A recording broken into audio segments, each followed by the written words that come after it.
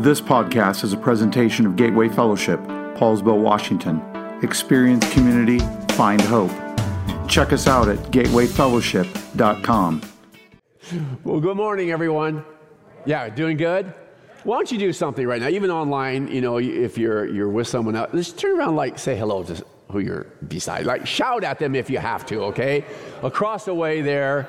Hello. Shout out to the people online. Yes. And I know for a fact Jeff Benkert is watching from his patrol car right now. So that's kidding. Pretty cool. So, yeah, he probably should be focusing on other things. But hey, Jeff, It's good to see you, buddy. I'm glad you're here. We'll give our law enforcement a hand. Yeah, right? Okay, so there you go right there. So I think that every one of us have heard this little phrase here, right? Here it is right there. History repeats itself, right? Everyone's heard that? I think so. It's not an old phrase. I mean, that's an old phrase. It's been around for a long time. Absolutely. And we've often heard it relative to an experience, history, of course.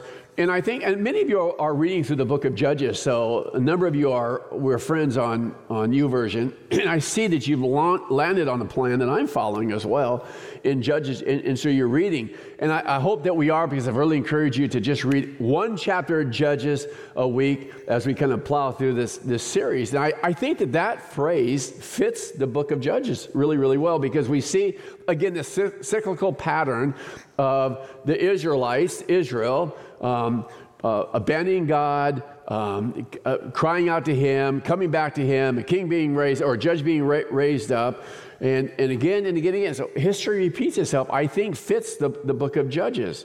Why? I mean, have you ever asked that question when you read the Bible, and maybe particularly the Old Testament? Why?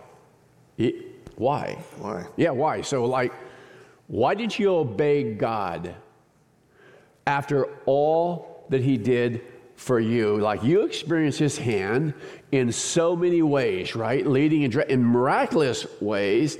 And what about the love for God that's reflected in obedience? So you don't have to go far in the book of Judges, and here's what you read. Just some excerpts from Judges chapter 2, verses 11 through 15.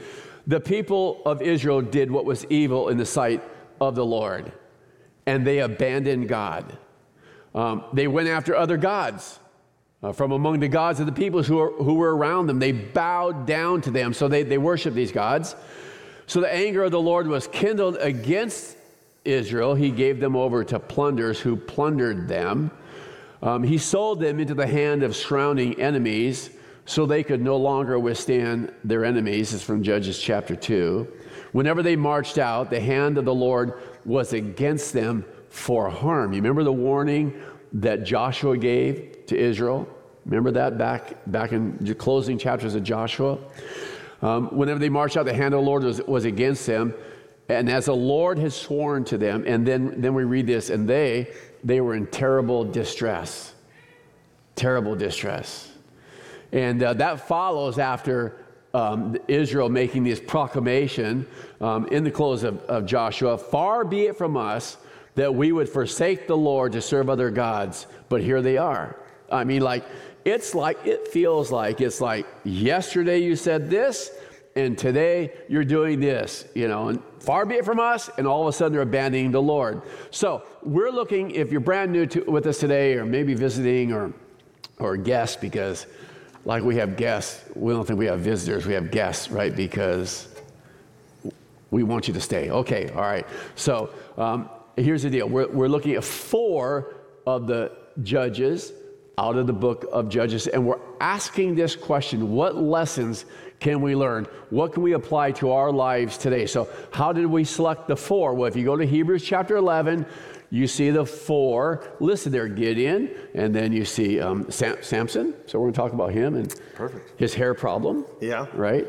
And then Barak and Deborah slash Deborah and Jephthah. That's Mario's going to teach on Jephthah. We gave him the hard one. Yeah, no kidding. So anyway, like that, because how many have heard of Jephthah? I couldn't think of the 4th one. Honestly, as I was sitting here, I was like, I hope Tom doesn't look to me to answer the 4th one, because I don't know who it is. So. And the 4th judge is.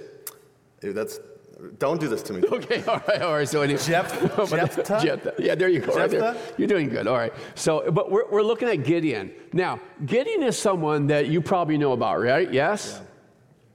Yeah. So, I mean, because he's a well-known judge in the Bible.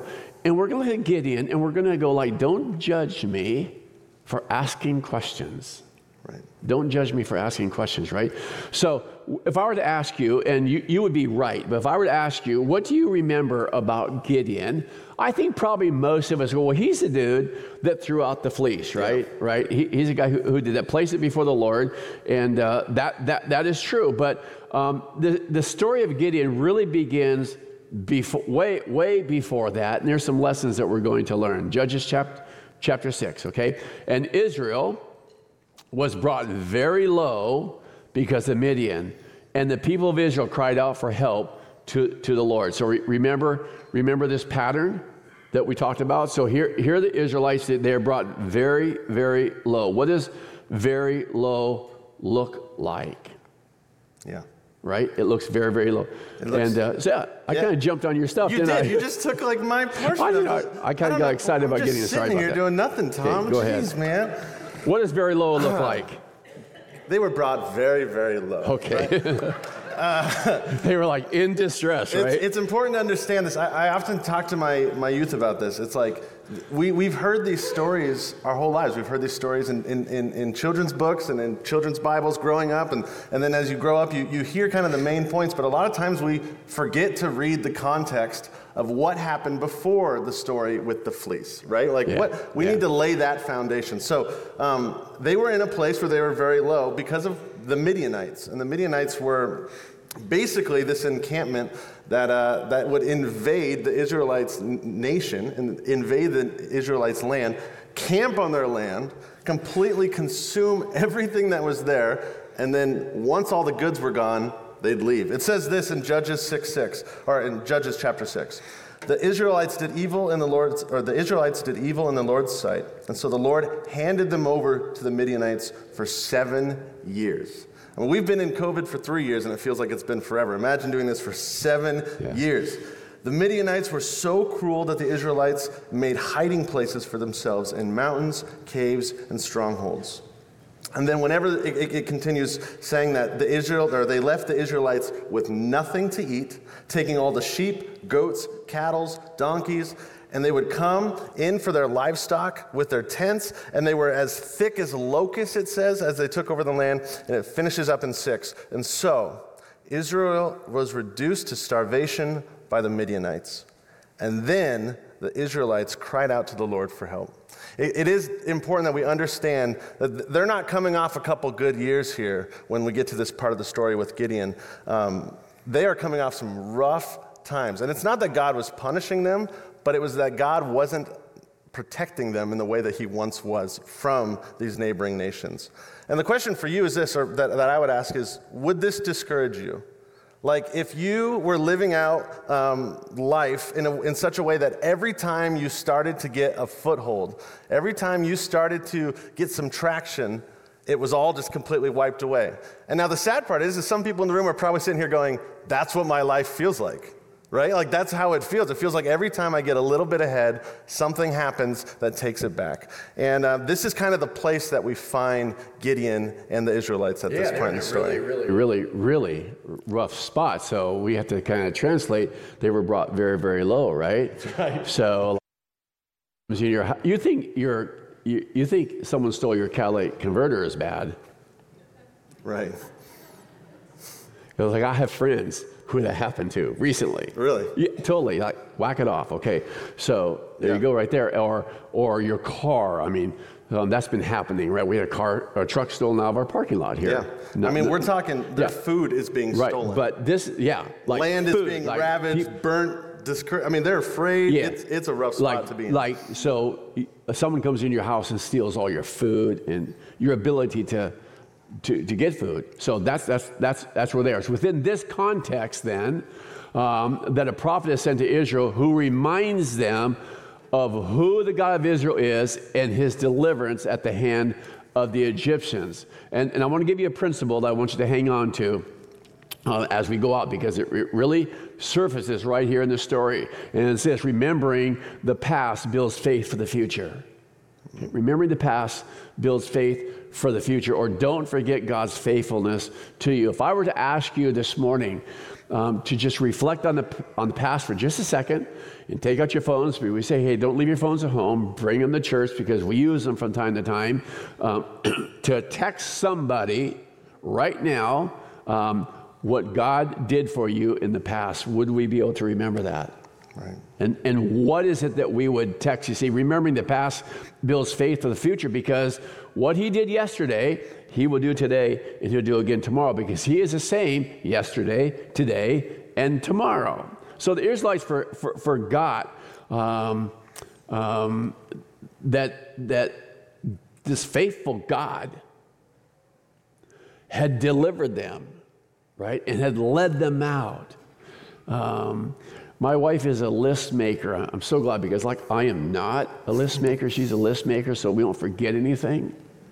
What do you think would happen if the Israelites would have made a list, and they put that in front of them, so they always remembered that when and particularly when they had these temptations to kind of step away and worship other gods, they would be reminded of the faithfulness of God. But somehow that slipped from their minds, and unfortunately it led to disobedience. So let me just say what this led to, because here it is. It led to something that we talked a little bit about last week, and it's this, that the strong, loving discipline of the Father God, who loves his children too much to let sin go unpunished. Just think about that for just a second. It led to the strong, loving discipline of Father God. We talked about discipline last year, that he disciplines those he loves, his children, too much to let sin go unpunished. And what is true in their life is also true in our life. Right. It really is. And so it led to the call of Gideon in his life at a time when I'm not sure that he expected it, because here's the setting that Gideon is called in. He's hiding. That's what he's doing. He is hiding. He is beating out wheat in the wine press to hide it from the Midianites because of what you just described. And that's an important thing. Even as I was reading this time, I was like, what's the big deal about beating out the wheat in the wine? Why is that significant? And I think it's important to note that this isn't something that you would normally do. In fact, in order to beat out the wheat, what you would do is you would actually bring it up to a ground level thing, and you would let the wind take away the chaff? Yeah. And the wheat would fall down, and then you would collect that wheat. It made it much easier. Well, he's inside a wine press, which is a very different design. Essentially, it's a bowl carved out of the rock. And what we realize is, and to the people of that day, when they're reading this, what's very clear is Gideon is hiding in this wine press, separating this wheat from the chaff. It's almost like I remember I like Reese's peanut butter cups, and as you may be able to tell, and my wife doesn't love me eating Reese's peanut butter cups, and so I would hide them in the garage, right? And every so often, I got to go out there to get a light bulb, or I got to go out there to check the oil, right? And I go out to the car, and maybe one of them fell in my mouth accidentally. No, what happened was I was hiding from my wife because I didn't want her to see me. I was afraid of getting caught. And in a much more intense and a much more serious way, that's what Gideon's doing here. He is hiding away from the Ammonites, and he is completely afraid of the fact that they are going to come upon him and take the very wheat that he is pressing out. He's hiding in the spot. And it's in this moment of almost cowardice that God approaches Gideon. You know, you always think that God is going to come to us when we're ready, when we feel prepared, when we're all prayed up and ready to go. But the truth is, a lot of times God comes to us and asks us to do difficult things at our very most scared, most vulnerable, and most difficult moments. And in this moment, I imagine in Judges 6:13, when Gideon is asking the angel this question, he says this: "Please, my Lord, if the Lord is with us, then why has all this happened? And furthermore, where are all the wonderful things that we heard from our fathers?"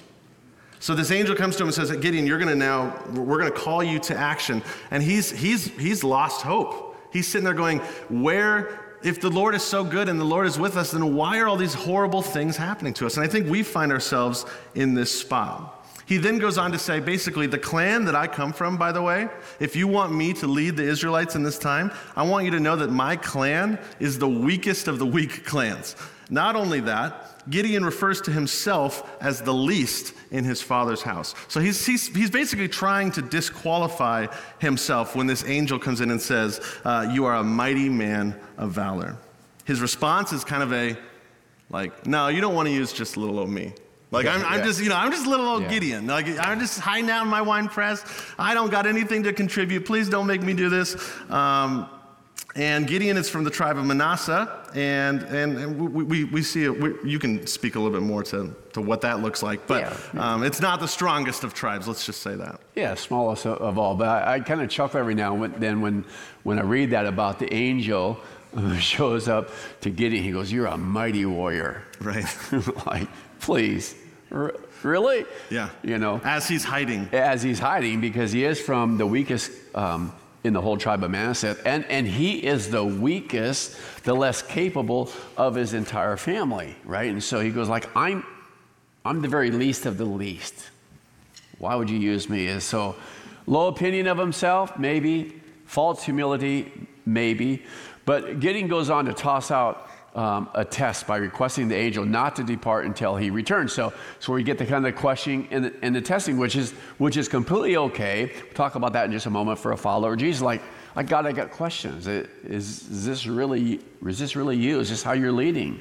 So upon his return, you'll read about it in Judges 6 and 7, the whole story.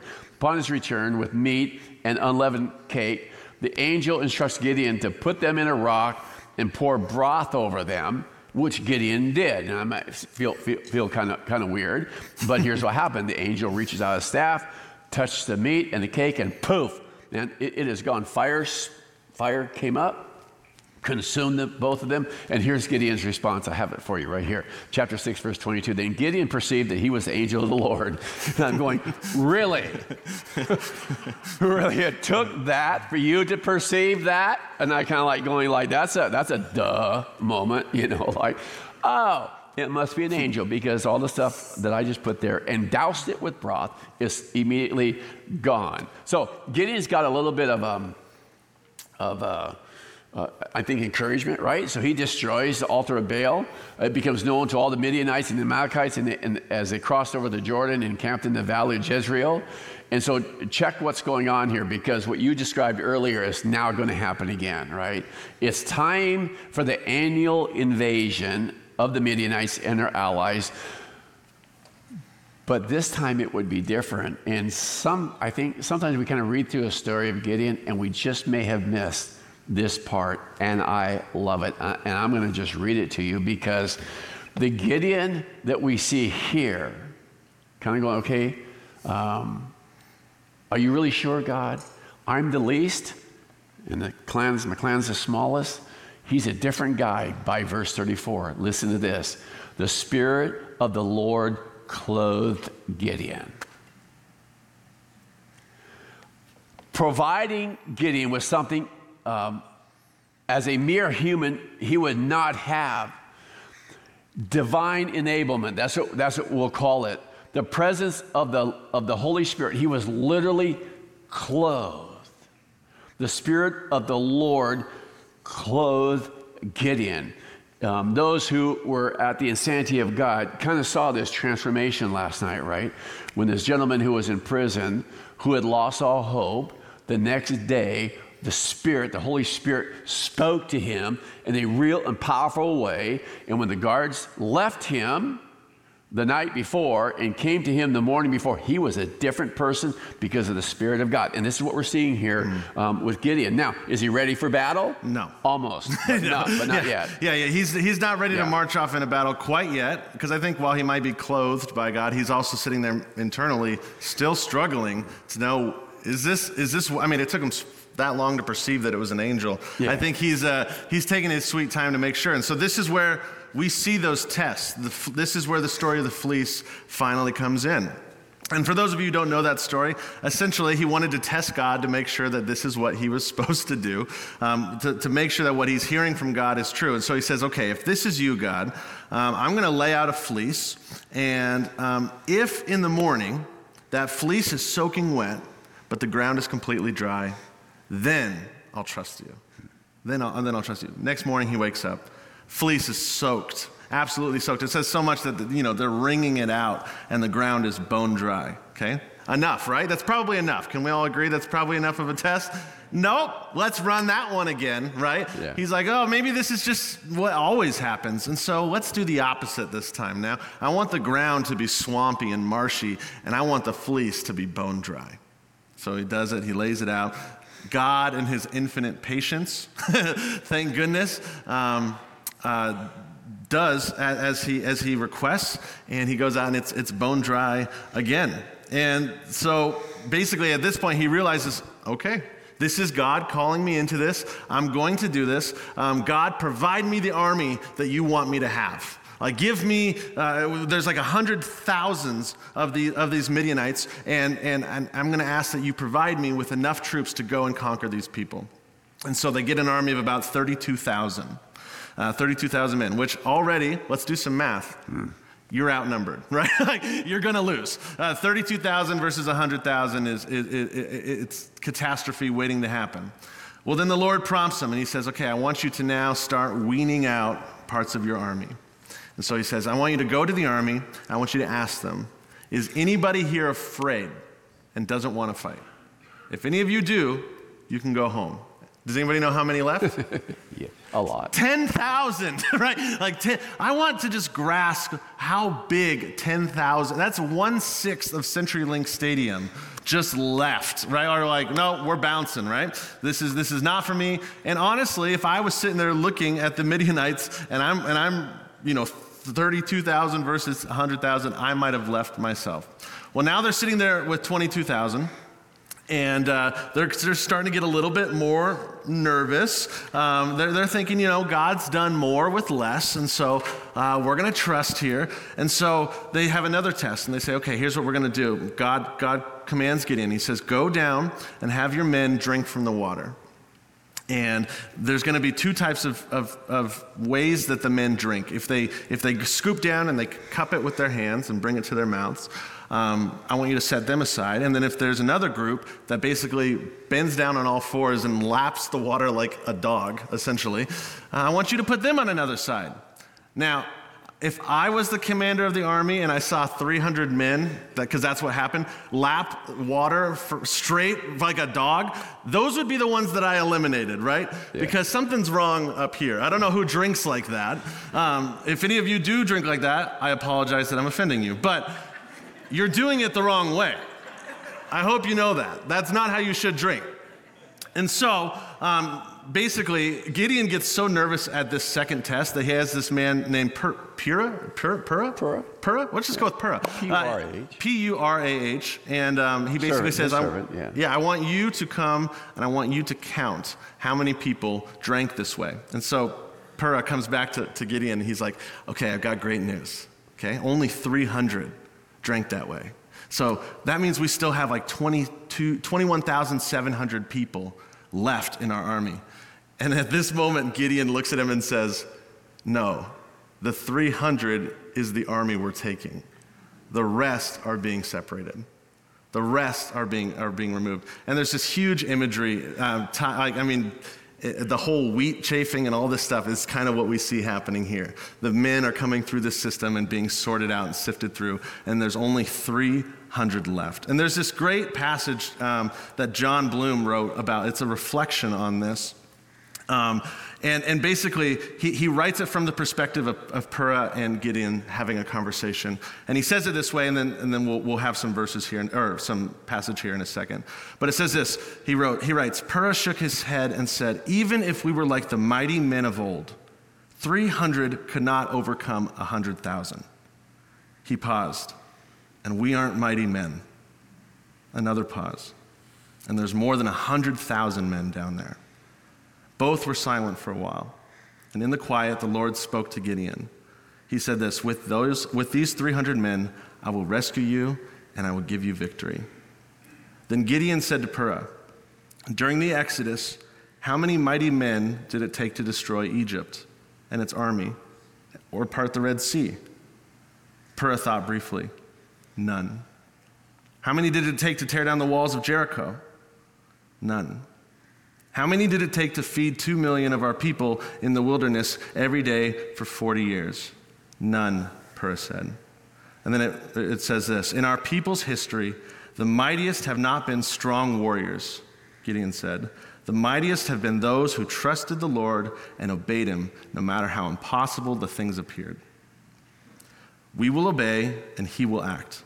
And when Midian falls, it will be clear to everyone by whose hand victory was achieved." And that's exactly what happened. The story of Gideon is a story of trusting and letting God act. Because if we try to rely on our actions, it's 300 versus 100,000. We're never going to win on our own. But it doesn't take mighty men, it takes a mighty God to act. Exactly. So that's the story of Gideon. Now, I wanted to tell you that story first, and then we're going to talk about 4 lessons. And someone said you can only dissect a butterfly one time. So we didn't want to mess up the story by kind of inserting the lessons as we go there. But I want to make a connection for you that maybe has not occurred before. It came to me this past week. Do you see the connection between the lessening of the army by God, right down to 300 people, this small army, and God using the smallest of the clan and the least of these? It was like God saying, look, you may think you're the least of these. Let me just kind of reinforce that. Now you have an army that nobody would go to battle with, of 300. It's a beautiful story of how God uses his people. It's him. And we may be in that place right now. Then I thought about the passage from 2 Corinthians chapter 12, Paul. "But he said to me, my grace is sufficient for you, for my power is made perfect in weakness. Therefore, I will boast all the more gladly of my weakness, so that the power of Christ may rest upon me. For the sake of Christ, then I am content with weakness, insults, hardships, persecutions, and calamities. For when I am weak, then I am strong." God uses the least, at least the guy who thought he was, right, and the smallest army to accomplish his purpose. Now, we got 4 lessons to share with you that you can take home. Life lesson number 1. Are you ready? Here we go. God defines you by who he says you are, not by your current circumstance or even your questions. It's okay to question God with an open heart that seeks after God. Gideon was stuck in this wine press. You described it. God called him out of where he was and where he wanted him to be. He would just have to follow. Our current circumstance can do one of 2 things. It can either lead us to God or away from God. Yeah. Our questions and our doubts can either lead us closer to him or lead us away from him. God defines you by who he says you are. And so often we put so much energy and so much thought into what other people are saying who we are, rather than within God. Yeah, that's good. Yeah. Life lesson number 2 that we see from the story of Gideon is this: the Spirit of God that clothed Gideon for battle lives in you and enables you. And I want to say that again. The Spirit of God that clothed Gideon for battle lives in you and enables you. It's kind of interesting, as Tom was saying at the top of the message there, how does Israel keep falling away when they've seen these amazing acts and these amazing stories? And the truth is, I want to ask the same question of us, right? Like, how do we keep walking away? How do we keep falling away when we know the end of the story? They didn't know the end of the story. They didn't get to see Jesus come and die and get resurrected. We get to see that, and we still find ourselves in a place falling away. But at the same time, the same God that was there with them, that was there with Gideon, that was there with Christ, that was there with the early disciples, who clothed them and empowered them and moved them forward, is in this room right now.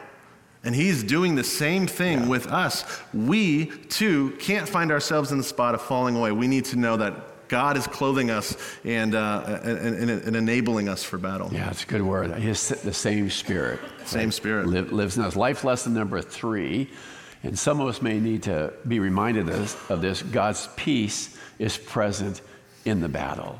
If you go back and read the story of Gideon on your own, the word of the Lord to Gideon is his word to you and me, peace be to you, do not fear.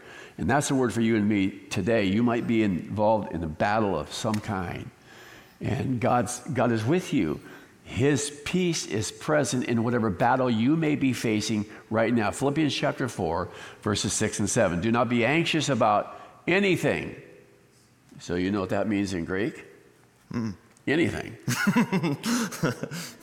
You got me there. Yeah, but in everything, by prayer and petition, with thanksgiving, present your requests to God, and the peace of God, which transcends all understanding, will guard your hearts and minds in Christ Jesus. His peace goes with us each and every day and is with us in battle. Then life lesson number 4. Yeah, it's this. Our inadequacies are God's opportunities.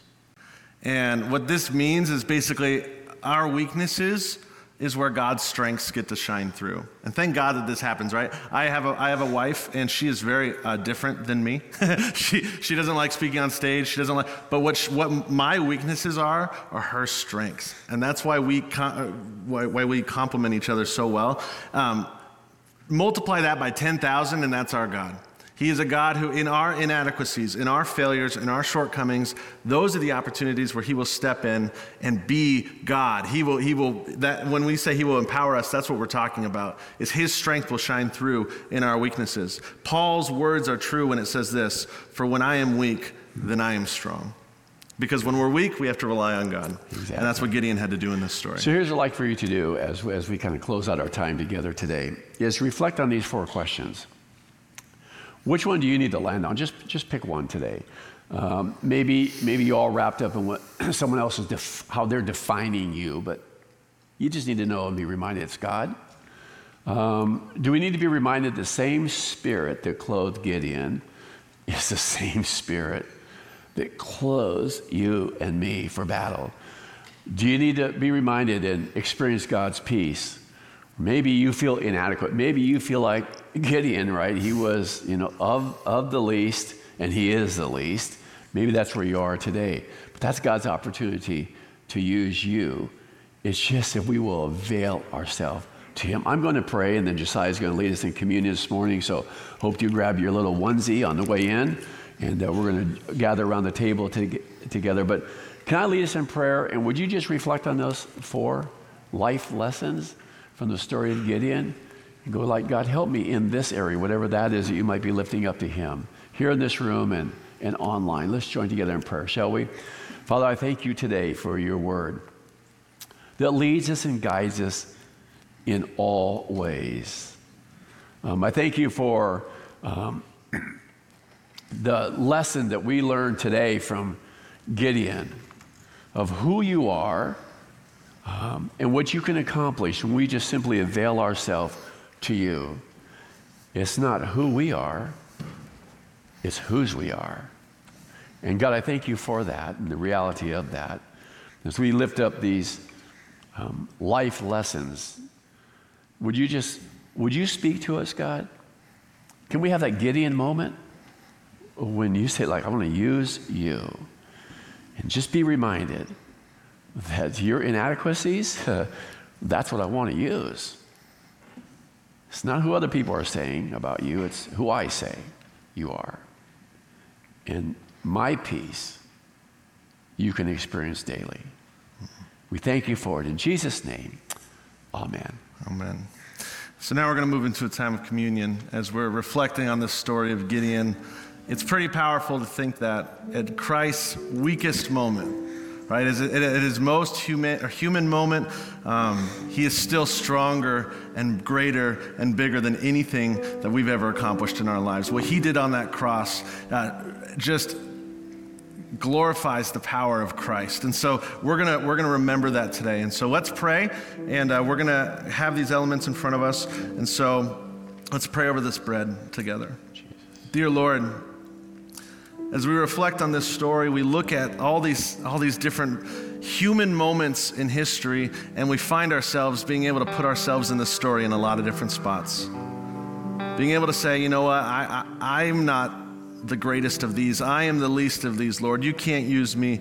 But the truth is, because of what you did on that cross, we are now clothed, just like Gideon was, to move forward. We are now enabled and able to move forward. And so, Lord, we remember what took place on that cross, and we take the bread and we eat in this moment to remember what it is that you did for us. Let's eat.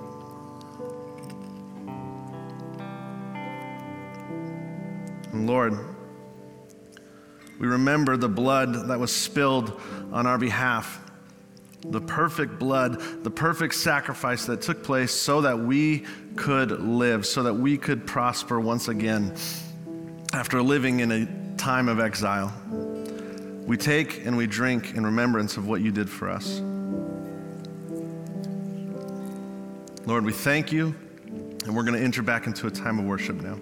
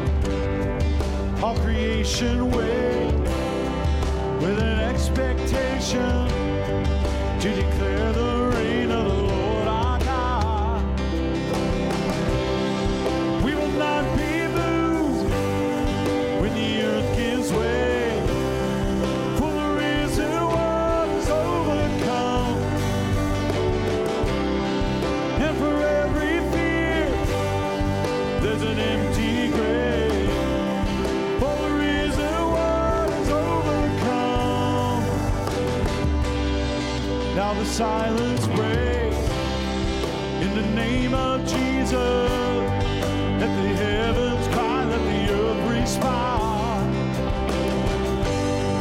All creation shout with a voice of triumph to declare the reign of the Lord our God. We will not be moved when the earth gives way.